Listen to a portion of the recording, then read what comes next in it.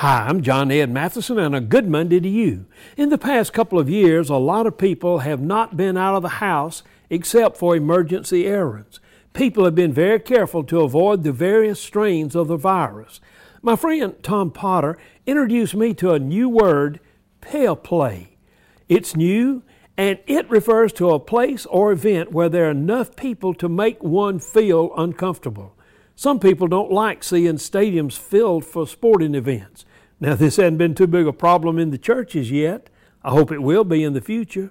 We're going to have to learn how to relate to each other.